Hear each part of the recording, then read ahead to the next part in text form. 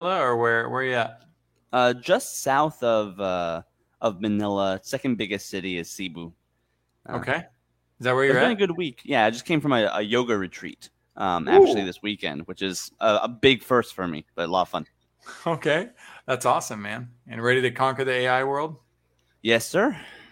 Awesome. Good. I think I'm going to All ask you. right. Welcome in to Vision Pros Live with Jackson Callum. I'm your show host. We will be doing interviews for visionary entrepreneurs and guest leaders who are building fantastic visions out there.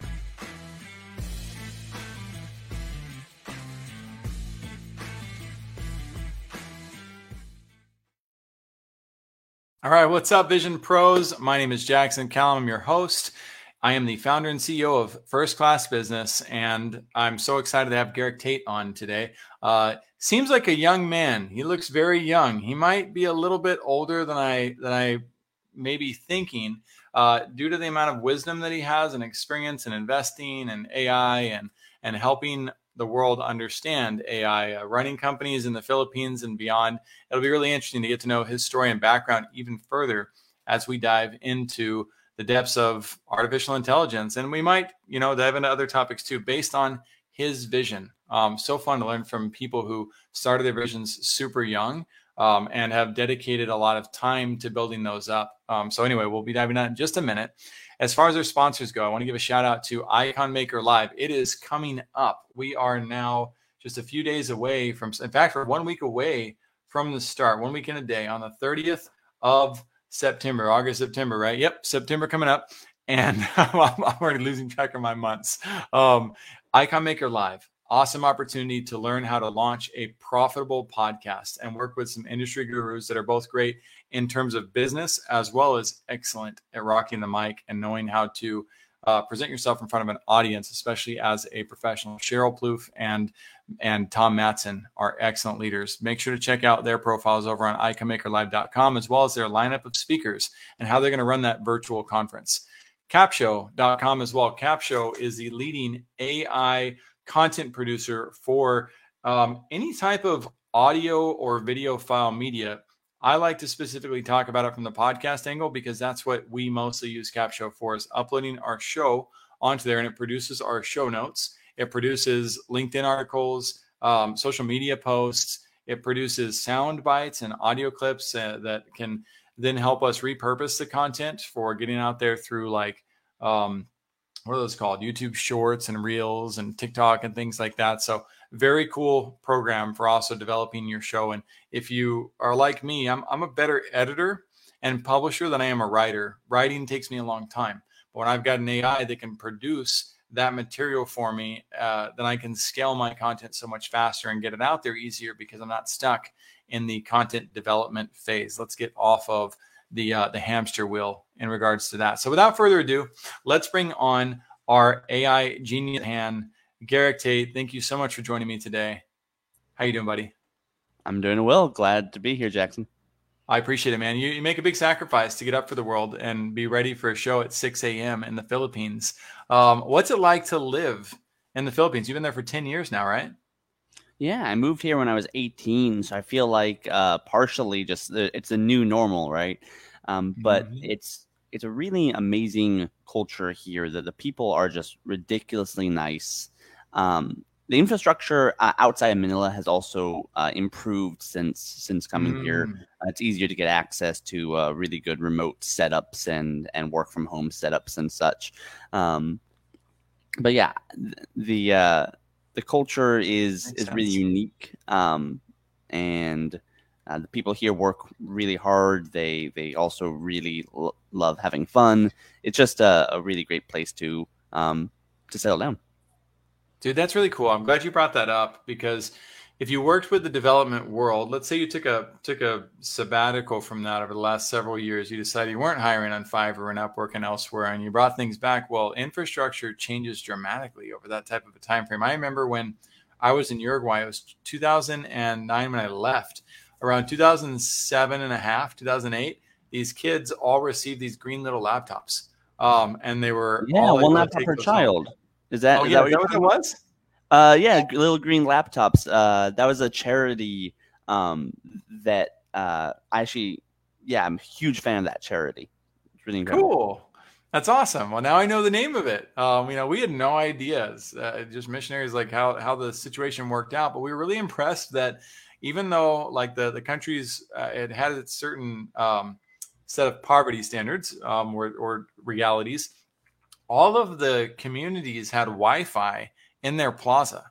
And I had never seen that in the United States at that point. So I was like, whoa, they got like community Wi-Fi here. This is crazy. And these kids all have laptops to help them with their education and stuff. But I haven't been to Uruguay in 14 years now. And the advancements of infrastructure, I can only imagine what has occurred over that time. And you're right, that does make it more accessible to live remotely and work with more conveniences that you take for granted when you do leave your country for the first time.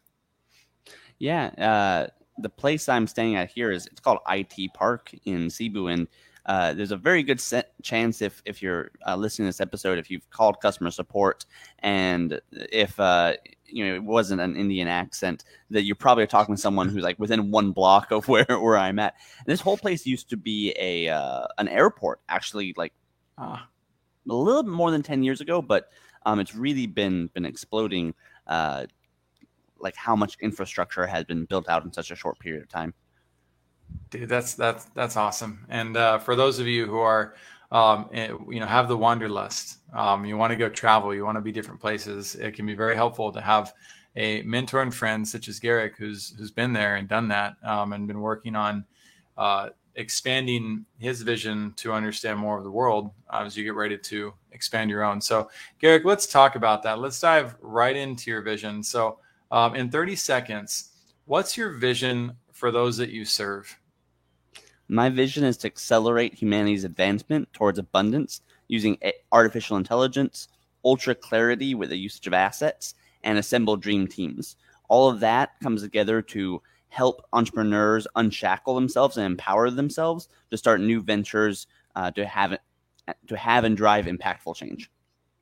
Wow, that's awesome. Okay, very good. So it's not just the idea of robots as much as it is the idea of robotic technologies helping out humanity with humane things that have to do with bringing us together as teams. You mentioned. Talk to me about team building. Yeah, so team building for me boils down to just the hero's journey. So it's a storytelling method. Okay. I think a lot of people listening, I'm sure you've heard like this hero with 1,000 faces and the hero's journey, people like Carl Jung and such.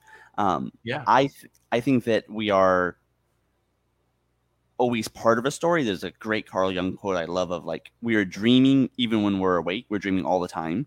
And I think there's a lot of truth to that when you see how the brain fires. We want to be part of a story that matters. We want to be a part of a story that empowers us. So I think a big part of team building is to, especially as a leader, to be making sure that all the members of your team are telling themselves the same story. They're telling each other the same story, and it's a story that they have a place in where they're going to make an impact on that. They're going to be impacted by it as well, and that they can all really get behind. And that comes to how you praise their work and also how you give them critical feedback. But you always have to be making sure all that feedback is coming from that frame of, this is where we're going. This is, our steps towards there. So it all boils down to that frame. I try to keep that in mind. Brother, I'm with you on that. In fact, I really like that quote. I had to write it down. We all want to be part of a story that matters. And it's funny because I was listening to Jordan Peterson about 3 months ago, and he said, people want to be left alone. And I was like, what? Like, who are you talking about? Like, you're not talking about me. And then my maturity of like finally, crossing the years of realizing life can be painful and difficult too.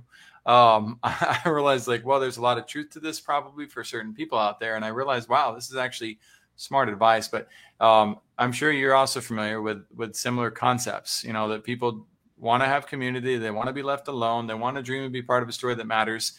How does a phrase like yours, we want to be part of a story that matters, correlate and coexist with the thought process that people also want to be left alone, or is there a contrast in the perspectives?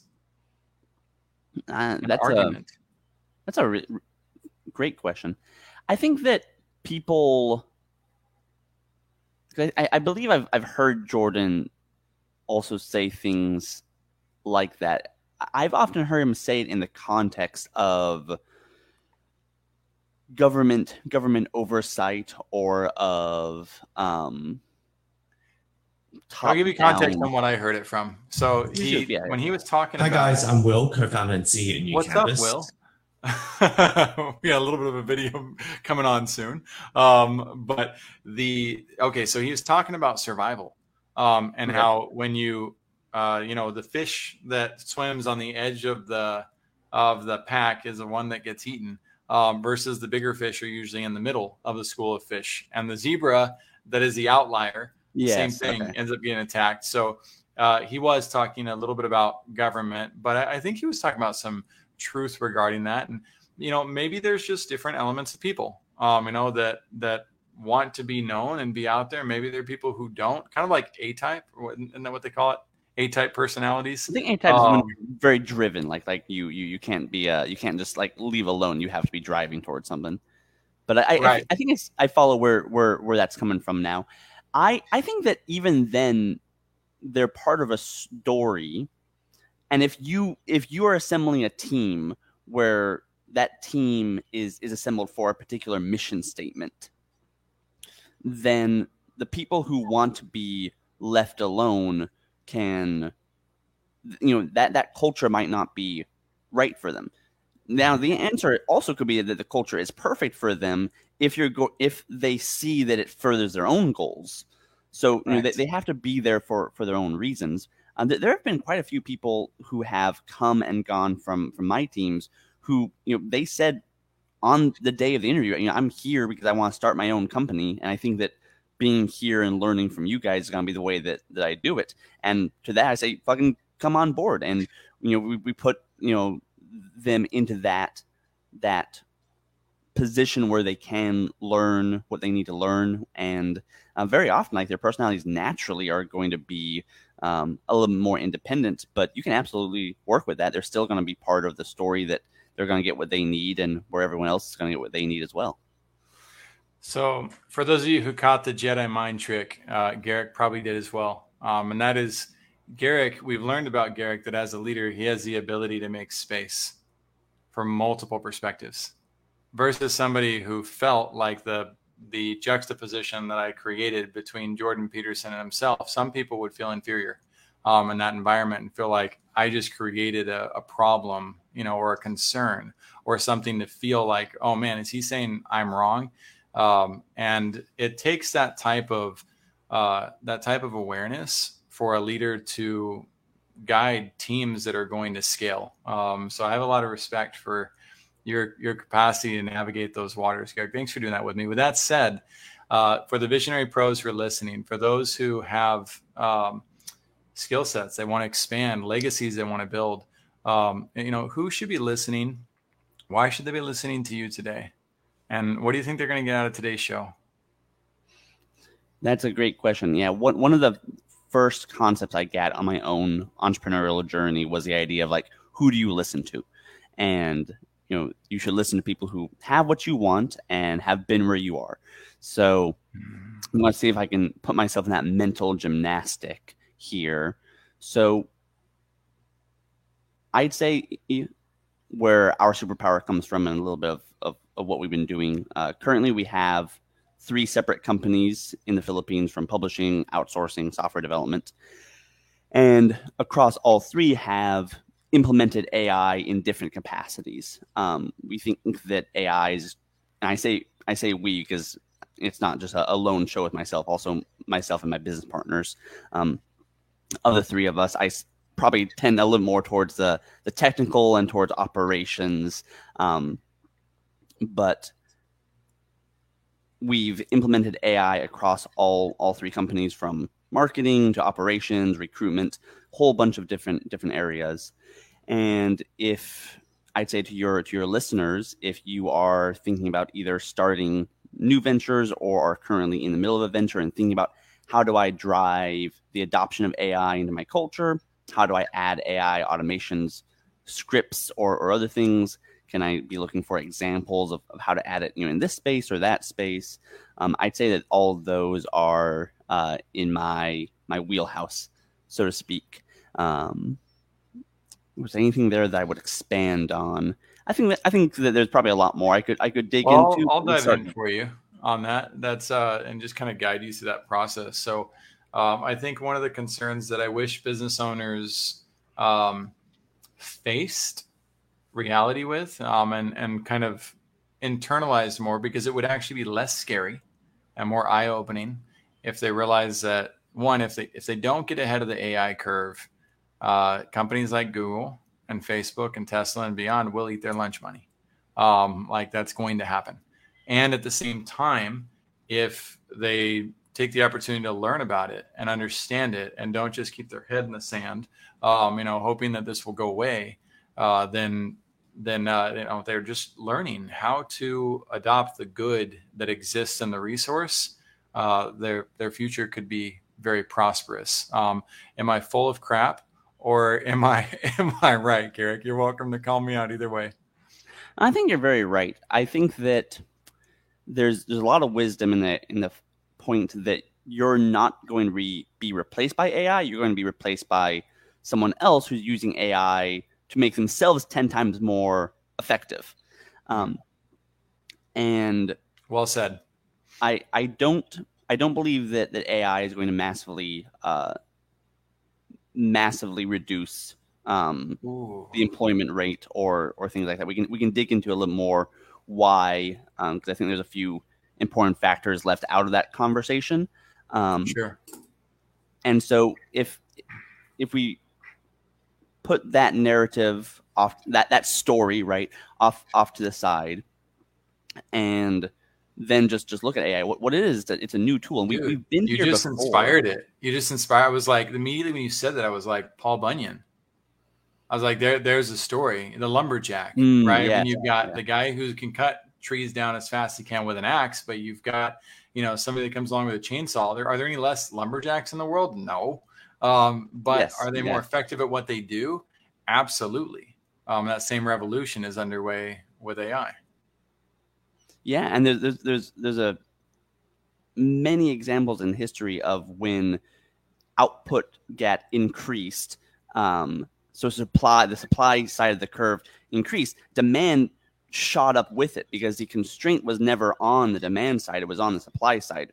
We just thought that that we didn't need more output.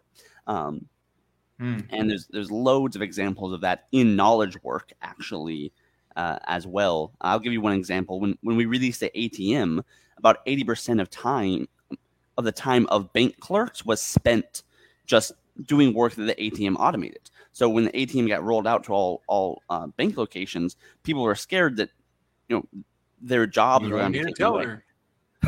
But and you would think very logically it would decrease by 80% because 80% of their time had just and sweep aside. You could literally do the same amount of work with 1/5 of people. It was just the math.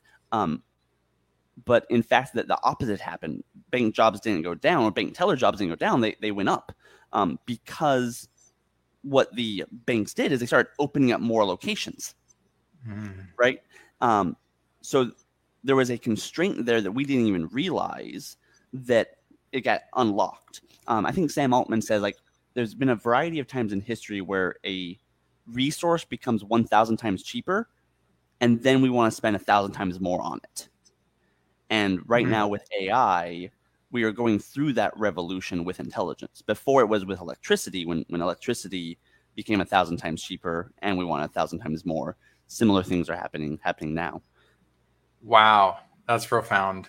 And that's well said. If I were listening to this right now, I would literally pause and go back 30 seconds and listen to what you just said, probably 2 or 3 more times, just to get into memory. Alas, I have to continue the show.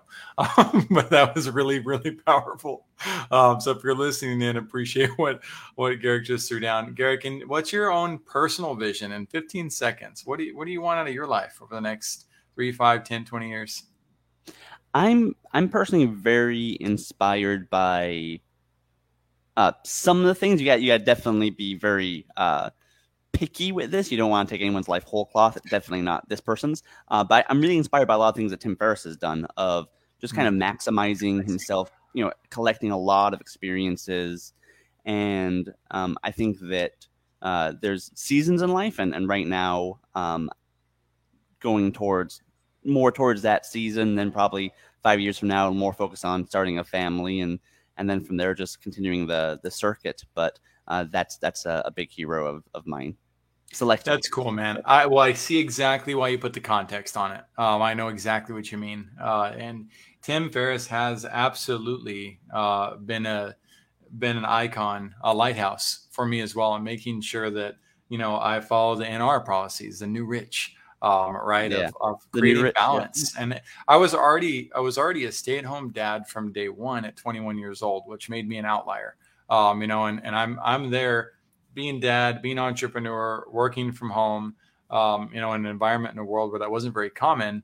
And it was 3 years after that I came across the book, The 4-Hour Workweek. And I was like, hey, cool. This validates my life. I don't feel so alone and strange anymore.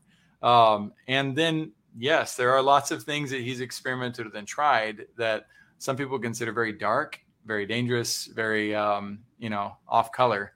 But we're all human beings, right? We all have our good, bad, dark, ugly sides. So I see what you're saying, but the virtues and the principles that he's put out there in life, they are extremely commendable, in my opinion. And I'm glad you bring his name up. Everybody that we're talking about, Jaime, I hope goes in these show notes. Jordan Peterson, Tim Ferriss, etc. Because people and what was it? Sam?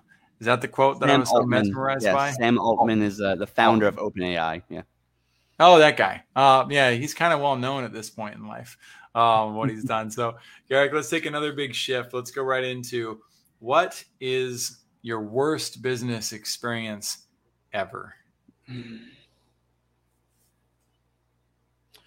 There was a time about, when was that? That was about 7.5 years ago. We had grown pretty fast. We had gone from about 10 employees up to about 25. Now we've blown past that. But at that time, that was a pretty big doubling of the penny. Yeah. And we had hired a bad actor who we realized had actually in her previous company had also kind of blown up the company by creating a really toxic place, a lot of gossip and a lot of kind of us versus them. And it's the phrase of one bad apple can ruin the bunch. We've had one. Yes, definitely really changed big parts of the culture. He's laughing in the background. I'm not going to name him, but we've had one. Yeah, you got that person. And so we had to go through a pretty big shift and ended up letting a lot of people go, making a really big, a hard reset. And actually during that time, we decided to also fly out to Taiwan for about a week just to kind of get the leadership team, get our heads, screwed back on and just kind of make it a little more of a hard reset. But that was a very, very hard time. Early on, we only had one business. Now we have 3. So there's a lot less stability and just a very fear of the unknown. No, actually, it wasn't Taiwan. No, actually, it was Hong Kong. I don't know why I said Taiwan. But that was looking back on it, very, very fond, a lot of good experiences, but going through it, really, really rough time. It reminds me of some of the beginning retreats that go about in a book called The 5 Dysfunctions of a Team. Have you read that book? No, it's on my reading list to read this year, but I haven't read it. there's 2 books I regret not reading sooner when I had the chance. That one and the E-Myth. Read a lot of books on time. Those 2 I passed up, and I wish I could go back in time and read it right when it came across my desk. So you'll really appreciate it with what you went through. You'll be like, oh my gosh, like we did what we were supposed to. It's going to validate what you guys did in a big way. So I'm curious. You use a quote as well. Us versus them. Have you read the book Tribal Leadership? I have not. No. Okay. You're living by a lot of those principles as well then. That's cool. So then where do you get your knowledge? You've referenced several people. You've referenced I can tell too that you're good at following principles based on like your quote you said, follow people who have what you want, who've been where you've been. Well, what drove about these? What's the powerful lesson visionaries can learn? Who have you been learning from? Where do you soak in this knowledge? The people who I think everyone can learn from. Let me actually take a step back here and say that please. I think that clear thinkers are worth their weight in gold. It's in many ways better to learn from a clear thinker than it is to learn from someone who's smart. When you're smart, that just means you can process data a little bit faster. You just have a CPU cycle. That's super valuable and it's worth exercising your body and getting your nutrition right. But that's just mental horsepower. There's not really much to it. You can race down a very bad track very fast if you're smart and make a lot of dumb decisions. Right. Being a clear thinker for me means that you are taking in the broader context. You're not being clouded by your own thoughts in front of you, and you're seeing things as clearly as you can, and then you're extracting the principles from it. Some of the clear thinkers that I would call my mentors for your own mind, Tony Robbins, he's not as famous now as he was before because are you kidding me? Doesn't want to. No, I would say he's not. He doesn't dominate as much as he did before, only because he doesn't want to. Like he just has other stuff going on, but he's the OG, 1000%. And I agree. If he wanted to be the only name that people in my demographic were talking about, he could just keep on doing that content cycle, like the new Tom Bilyeu's and Alex Hormozi's, and he would still be on top. He just has decided to diversify, right? Which is good on him. But his stuff's incredible. Ray Dalio, I think a lot of his thinking similar. I also think Jordan Peterson, for a lot of young people, has a lot of wisdom. He's very controversial in some things for his political views, but I think that for the physics, to articulate the physics of being human as an individual and how to get your shit together, be able to put forward an articulated vision, there's few people that can match him. And so I think a lot of young people that are in maybe dark places can extract a lot of gold from there, even if you don't have to take them whole cloth. And then, of course, Tim Ferriss. Those would be some of the top people. Nice. So you have a very disciplined filter about you that has allowed you to focus on who to listen to, and that's cool. How are you a fan of Iron Man, or are you not? I have to ask that because you have a lot of mannerisms that remind me of Robert Downey Jr., especially when he plays Tony Stark. I am a big fan of Iron Man. Yeah, he's definitely my favorite superhero. If somebody goes back and watches this and compares the way that your eyes move as you think, and between that and the goatee, I think that is out with it too. But that element of genius and charisma with your genius, it correlates. It was fun to watch. That's one that I look at as Robert Downey Jr. He's one I would add to my list of very similar people. So. Anyway, had to. That's high praise. Thank you. Puts a feather in my cap. Very much. Oh, very good. Let's keep putting feathers in. Then, what's your best experience in business? There was a startup in Singapore in the education space who we really believed in, and they were in education. Our company, Valhalla.team, specializes now we've kind of broadened beyond this point, but a big part of our brand is that we want to support purpose-driven companies that are trying to make an impact in the world for good. Okay. And education is definitely a small hinge that swings big doors. I think that it's pretty hard to argue that. And so there's this education edutech startup in Singapore, and we really believed in them. We really believed in their founders. They were going through an investment round, and we decided to take a gamble for about 8 months without being paid. And about 8 months in, they got the investment round closed, and then just big fucking pile of cash. And it was just such a big, like, we believed in you, you believed in us, we did this, we nailed it. And it was definitely something we would only very selectively repeat. But as far as just like a really good day to have a big lump hit in the bank account while supporting people who needed it, doing good things, just everything came together in a really, really nice way. Dude, you nailed it. I mean, that's Alex Hormozi's Grand Slam offer situation. Where when you take big bets, and you put yourself out, you might have to swing the bat 20 times and you strike out 20 times. But it sounds like in this case, you may not have had the need to do that, but it was worth it because in the end, you got that massive payoff. And a lot of that has to do with y'all's discipline of not giving up. I mean, how easy would it have been to give up on day 30 or to give up on day 90? Or to lose faith at 6 months in, and to be rude and blame them, 7 months in.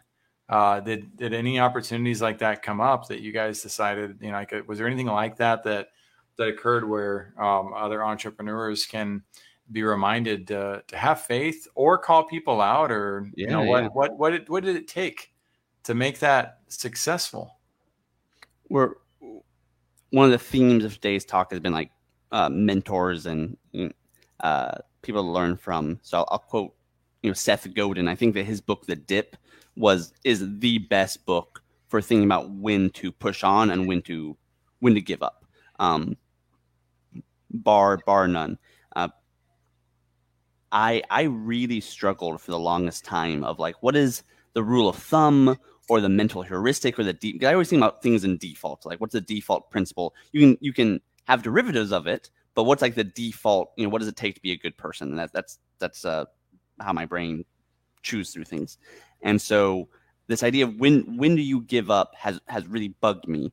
How to like simplify it, make it so simple the truth you can just hold in your hand, and there it is. I feel like hopefully I've done that in other areas of my life, but couldn't find this one. And the answer is that like that is your job. Like you can learn how to do just about anything and then turn your brain off and just run that as a subroutine.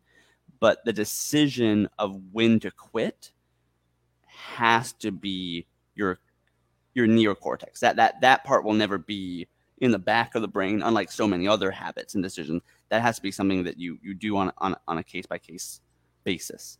And you have to fully own it. I really believe that. What goes along with that is, some of the principles to guide your way through it. I think that there is a lot of wisdom in you want to avoid the sunk cost fallacy. You want to look at things as if, do the mental reset of what if my brain was in a jar? Like, what if I just woke up in a simulation and today was day one and there was no actual past, they were all just installed memories.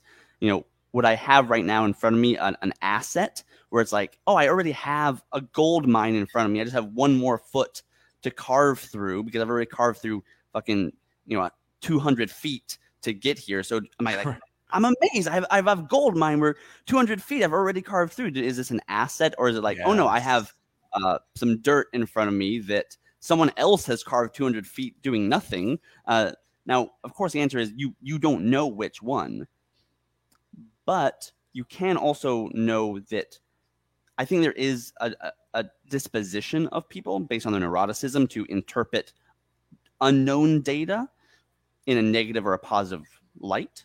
And knowing if you naturally are a little more neurotic.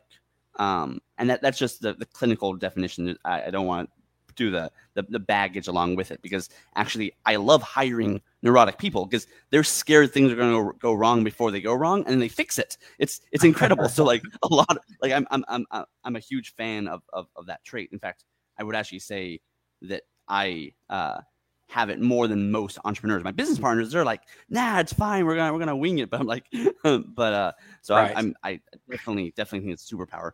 But I agree. You want to interpret. Malcolm Gladwell calls it the holy fool. Oh, yeah? In one of his books.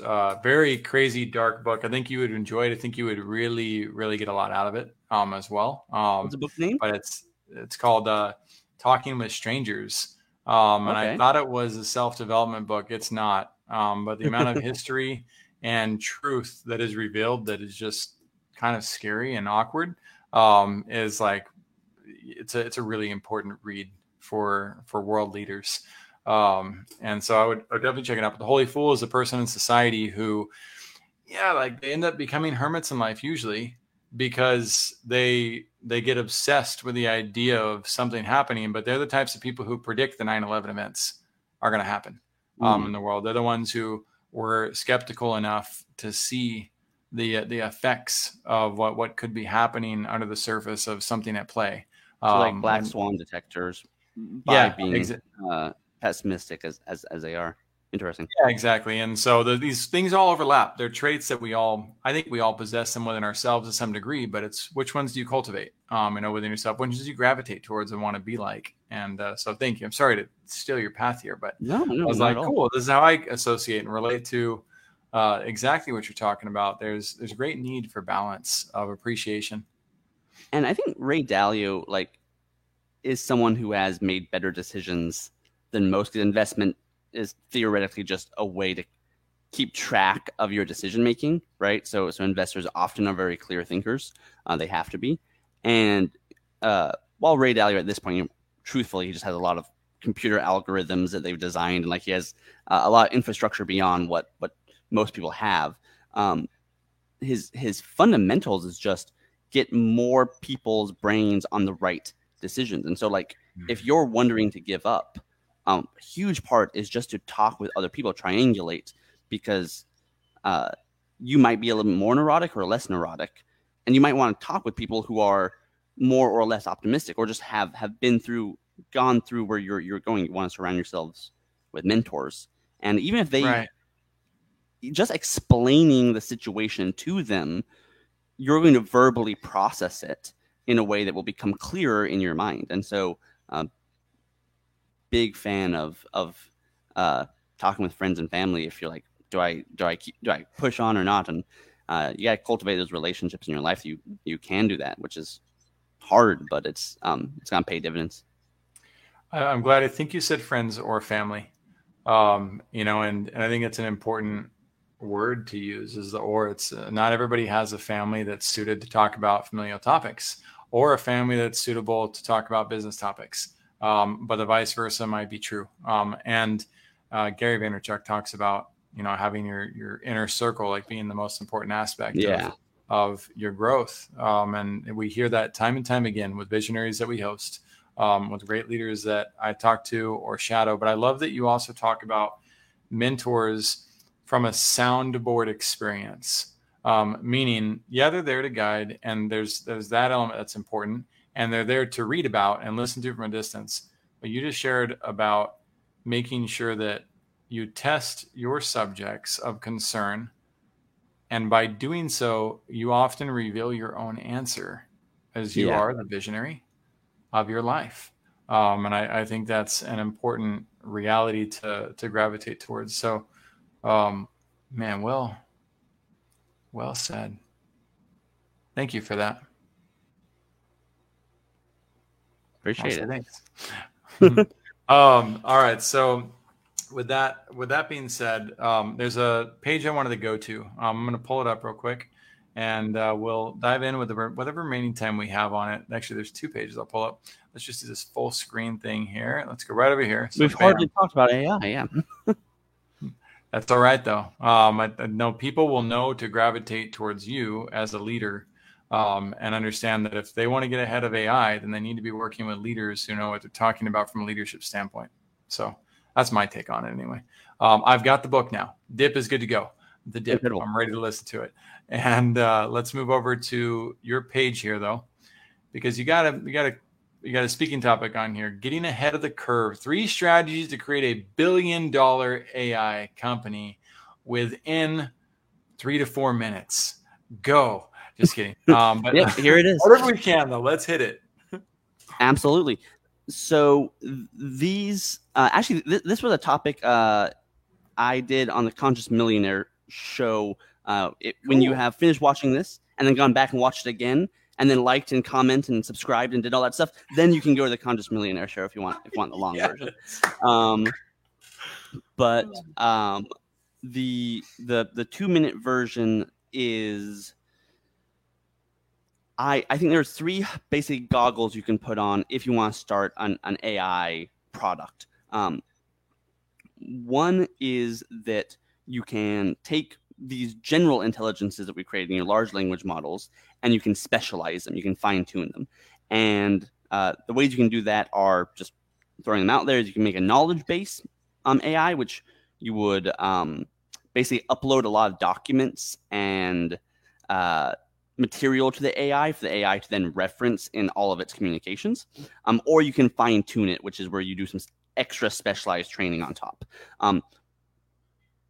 If you don't know what those terms are, you can look up fine-tuning and knowledge-based AI. But in broad strokes, it's about taking an AI that knows everything, but it might be hard to extract the responses you're wanting from it, because you can do role play. You can talk like Julius Caesar or William Shakespeare, or you can talk like anybody, but you might want to talk to you like a lawyer who's really good at specifically Ohio law. Like, you really want that AI. So it's about narrowing it down so you get a more consistent quality in its responses without having to do fancy prompt engineering, which is a valuable skill, but it's one that you might want to be building a product that doesn't require the user to be doing that. So taking a broad AI, making it more narrow, but increasing the consistency of the quality. That is one strategy that you could be focusing on, a lens you could be putting on, and then you can just go to any industry, law, medical. Those things are resistant to change due to regulation, but are definitely disruptable. You can find the industry and then use that as a way to figure out how you can disrupt it. The second way is that you can combine AIs together, and this one I think will be a little more challenging for most people, but is quite powerful. So one thing that's come out in ChatGPT 4.0 is like plugins, for instance. And there was one plugin that is for plugging into Wolfram. So Wolfram AI is an AI that is very good at interpreting your questions, but then using top-down logic on those questions. So it's very good at veritas, at making things that are mathematically factual, where the GPT AI is terrible at that, because it's using more of a bottom-up approach as opposed to top-down. And so by taking the strengths of both of those, you can, like things with that plugin, you can make something that's better than the sum of its parts. One AI that I think does have to be created is an AI that will exist on top of tools like Midjourney, which are terrible. If you say make a sign for make a picture of, making this up, a restaurant called Bucky's Brews, it will mess up the sign on Bucky's Brews. It will get a B in there somewhere, maybe even 2 B's, but it's just going to mess up all the letters because its bottom approach doesn't know what words are. So if you do a secondary AI that can locate that part, find the part of your prompt, change the words, that's a second AI existing on the first AI that's specialized. So you've combined 2 different AIs. Finding ways to combine them, I think is going to create some really amazing products. And in a way, it's really simulating the way the human brain works. We have we make our decisions by having a congress of different values that compete with each other. And AI is going to go through a similar evolution.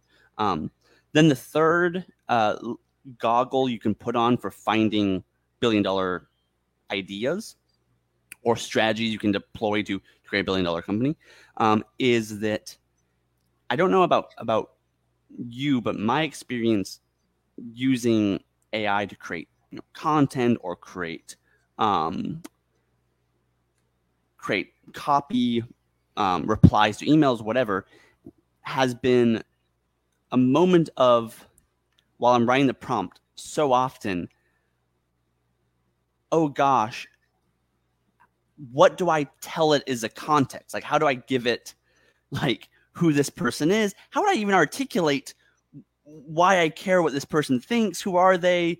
What parts of my company are relevant? Like, there's a whole world, which I think was always part of the process. It was just hidden because typing took longer. So we had longer time to background process it. But now when you have to type such a smaller prompt, all that background processing is condensed in that moment.